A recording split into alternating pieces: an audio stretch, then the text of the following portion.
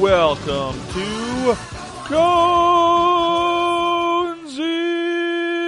Diary. Alright, it is the July 12th, 2012 edition of the Conesy's Diary. I am kicking it here. Go ahead and recap in today's episode my opponent's list for my round 5 game at Blood in the Sun. It's been a couple of weeks since the event, so I know I had a great time. I know I've said that over and over and over again. Can't say enough about this event. If you got the opportunity, make sure you're there next year for Blood in the Sun 2013. Well, that's, of course, granted we get past the end of the world and all, in December. But, besides that, see you there. In my final round at Blood in the Sun, I took on Joel Masu, who is first-time tournament goer, playing dwarves, which was really cool, because that's how I got started way, way back in the day. My first army was the dwarf army, and his army was, I think was pretty classic what you need to take to play dwarfs these days and play them well. I'm sure there's other people out there that might have varying opinions, but in my opinion, this is really the close to, if not the build for dwarfs. You could tweak out the runes maybe on the characters, maybe tweak out your war machine selection. I personally like grudge throwers more than I like cannons, but he had those bases both covered, so. Alright, with that being said, let's go ahead and recap his list. His list was called the Stokey Clan. I should also note that in this game we were playing a variant of the Watchtower scenario, where the Watchtower could never be entered by more than 24 models and units, which is something I didn't realize like round 3. So when I went to go enter the building with my horde of spear elves, I went, oh, wait a minute. By the rules say you can't do that. I'm like, oh, whoops. That was interesting because it allowed neither of our armies had units we could. Well, his army didn't have any units he could put in the Watchtower, and I had units that I could. He had his Rune Lord, Clad Egalzi, or however you want to enunciate that, who basically, typical Gromrel armor, Master Rune of Balance, Rune of Preservation, Rune of Resistance, Rune of Speed, a couple of runes of Spell Raking, Rune of Stone, and a shield. Okay. I pretty much sums up how my magic phase is going to go all game. He then had another character by the name of Grim Stokey. This is his battle standard. Again, typical Gromrel armor, Master Rune of Gromrel for the 1-up armor save, Rune of Fire, Rune of Preservation, Rune of Resistance. Nothing too shiny there. Going to his core, he had a unit of 40 Dwarf Warriors, all armed with great weapons. And then he had a unit of, again, 2 units. It was really just 2 units of 40 Dwarf Warriors with great weapons, both with full commands. Tough, solid Dwarf core blocks. I guess there could be a little. They were arranged in horde, so you'd get piles and piles of attacks. Next up, in his special selections, he had a cannon with the Rune of Burning and a Rune of Forging on it. He had another cannon with the Rune of Forging on it. And then he had both cannons look like they had the engineer upgrades. Then he had a grudge thrower, just a single grudge thrower it looks like. That was Rune of Accuracy and two runes of Penetrating. Again, the engineer upgrade. And a unit of hammerers. This was, looks like it was 38 strong with a full command, and the standard bearer in the unit had the Master of Grugni. Finally, wrapping up his list, he had an organ gun. Now, one thing I will have here, and I hate to call you out on it, Joel, and I'm certain that you put together models in an army out of what you owned, but the one thing that bothered me a little bit was the fact that you had an organ gun, or that there was an organ gun that counts as cannon in this list. And it was round 5, and I wasn't in the running, and it didn't bother me that much, but for someone that travels to an event like this, it kind of, it did dishearten me. But then when you come back and you go, hey, this is my first tournament ever, that's one of those things I'm like, dude, I can overlook that. It's no big deal. But it did bother me a little bit to have to play against something that was a counts as when there was another organ gun clearly on the table. If both cannons would have been the organ guns and the cannon would have, a cannon model would have represented his organ gun, I think that would have been a little bit better. It would have at least led to a little less confusion. It is certainly confusing when there's counts as models that are basically other models in the dwarf army.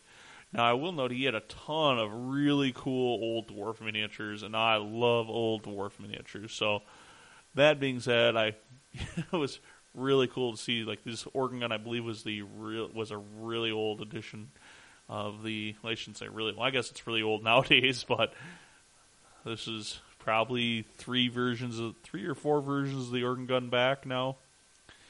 So that was really cool, and to say something like that about the dwarves, to see something there's like 3 or 4 editions back, that's probably 15, 20 years old at this point, because there are so many of the dwarf models that, like the Slayers, there are a large number of the Slayer models, the Hammerer models. These models have, some of the character models, these models have been around for so long at this point that they're, some of the sculpts are 15, 20 years old at this point. So they're one of the few armies in Warhammer that still has that. Now, since the game, he had also admitted at the beginning of the game, Joel did, that he never had played against Dark Elves before. So he had heard a lot of scary stuff about them on the net, thought they were going to be a tough matchup. So since he wanted to go ahead and try to mitigate his losses and not get beaten badly, being his first tournament, I could certainly see why he kind of turtled up and castled off. And that, for me, and what I had for my Dark Elf build, which wasn't certainly an optimized Dark Elf build, versus what I would call his near-optimized Dwarf build. I mean, there's a few things in his Dwarf build I might tweak or change to my personal preference, but I pretty much thought that was, a dwarf build that you'd want to put on the table. That's what you'd want to put on the table. And certainly units that were tough enough to give me a lot of pause to think about even bothering to engage or charge or do anything with any of his stuff. So we pretty much just played the standoff game, and he tried to shoot his cannons into me to suck off some points and take out the Hydra, and I kept my Dreadlord in a position where he couldn't see it to shoot it. So, it took him a couple extra turns of shooting his cannon at the Hydra to take it, shooting his cannons at the Hydra to take it out, and then my Shades were able to shoot the Grudge Thrower to death, so it died, and I was able to take that off without losing the unit of Shades ever. So you can see real quick here, it was kind of a back and forth victory points, and he wasn't really pushing or advancing forward, and I didn't advance forward because my intention was to move into the building. The building wasn't going to be a win-loss on the scenario. The building was just basically +5 objective points. So the game was still going to be victory points at the end. So we basically did this whole standoffish thing, looking at each other's army for the whole game, which means the game was moving along really fast. I'm like, he can't do a lot to me in the shooting phase because he doesn't have enough shooting to do enough damage to my infantry units, and he's so concerned about what I can do, he just didn't push it forward to be able to engage me. We keep going. It's rounds up. It's his bottom is 6. He still couldn't charge me. Never got into combat. 6th turn of the game. I'm like, last round of the tournament, I'll go ahead and go for it. I don't think I can break one of those dwarf blocks, but I'll just try it. So I charge my Spear Elves, which at this point, in order for me to get them out of the way of the building in the center of the tower, I had to turn them into, from the horde, I had to turn them on the side so they were 5 wide, like 10 ranks deep or something like that, or 7 or 8 ranks deep at this point. And it was the bottom of the 6th, so whatever. And I had moved them out of the way so I could move my Blackguard, which was the only unit I had on the table I could fit, into the tower. I charged with the Spear Elves into a dwarf block, popped out my Assassin. Assassin whiffed it pretty bad. I think I only killed 2 or 3 dwarfs with the Assassin. The Spear Elves, strength 3. I didn't get any magical help going into the combat. The Spear Elves didn't do any damage to the dwarves. Then I remembered, oh yeah, those are great weapon dwarves, and they beat the snar out of my Spear Elves. Certainly not enough for me to lose Steadfast or anything, but they were certainly good enough to beat the snar out of an assassin, kill him, and guess what? And my assassins, losing the assassin was just enough victory points to lose the game at 11-9. That, for me, kind of stunk, because I didn't have to charge there. I could have taken a 10-10, draw right down the middle, and not have lost anything. I played it a little bit more sporting. I lost another battle point, so I've lost 2 battle points, which in the overall standings, 2 battle points here was about 4 or 5 positions, and I was like 22nd overall, so I could have been up there like in the top 20, which would have been, I was really shooting for a top 3rd, and I did that, so I'm happy with my result.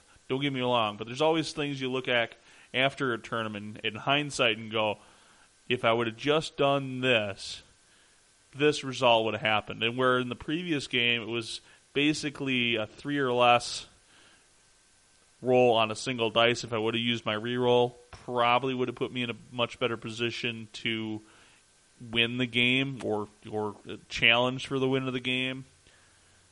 In this game, it was my own silly stupidity that lost me this game.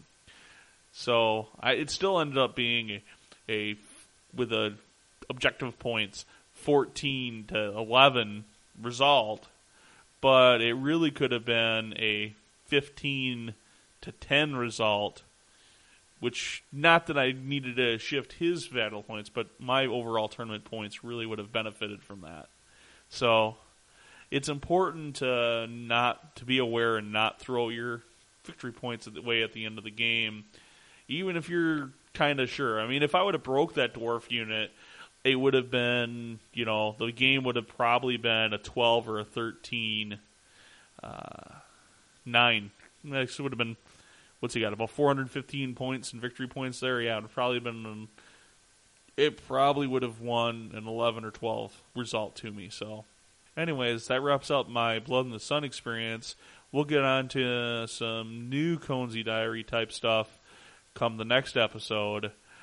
We have Invasion Kenosha this weekend, so I'll have some more tournament type stuff. We'll leave the tournament coverage for the main cast. So, anyways, I want you folks to keep enjoying listening, and it's a pleasure to having had this time with you. Peace out.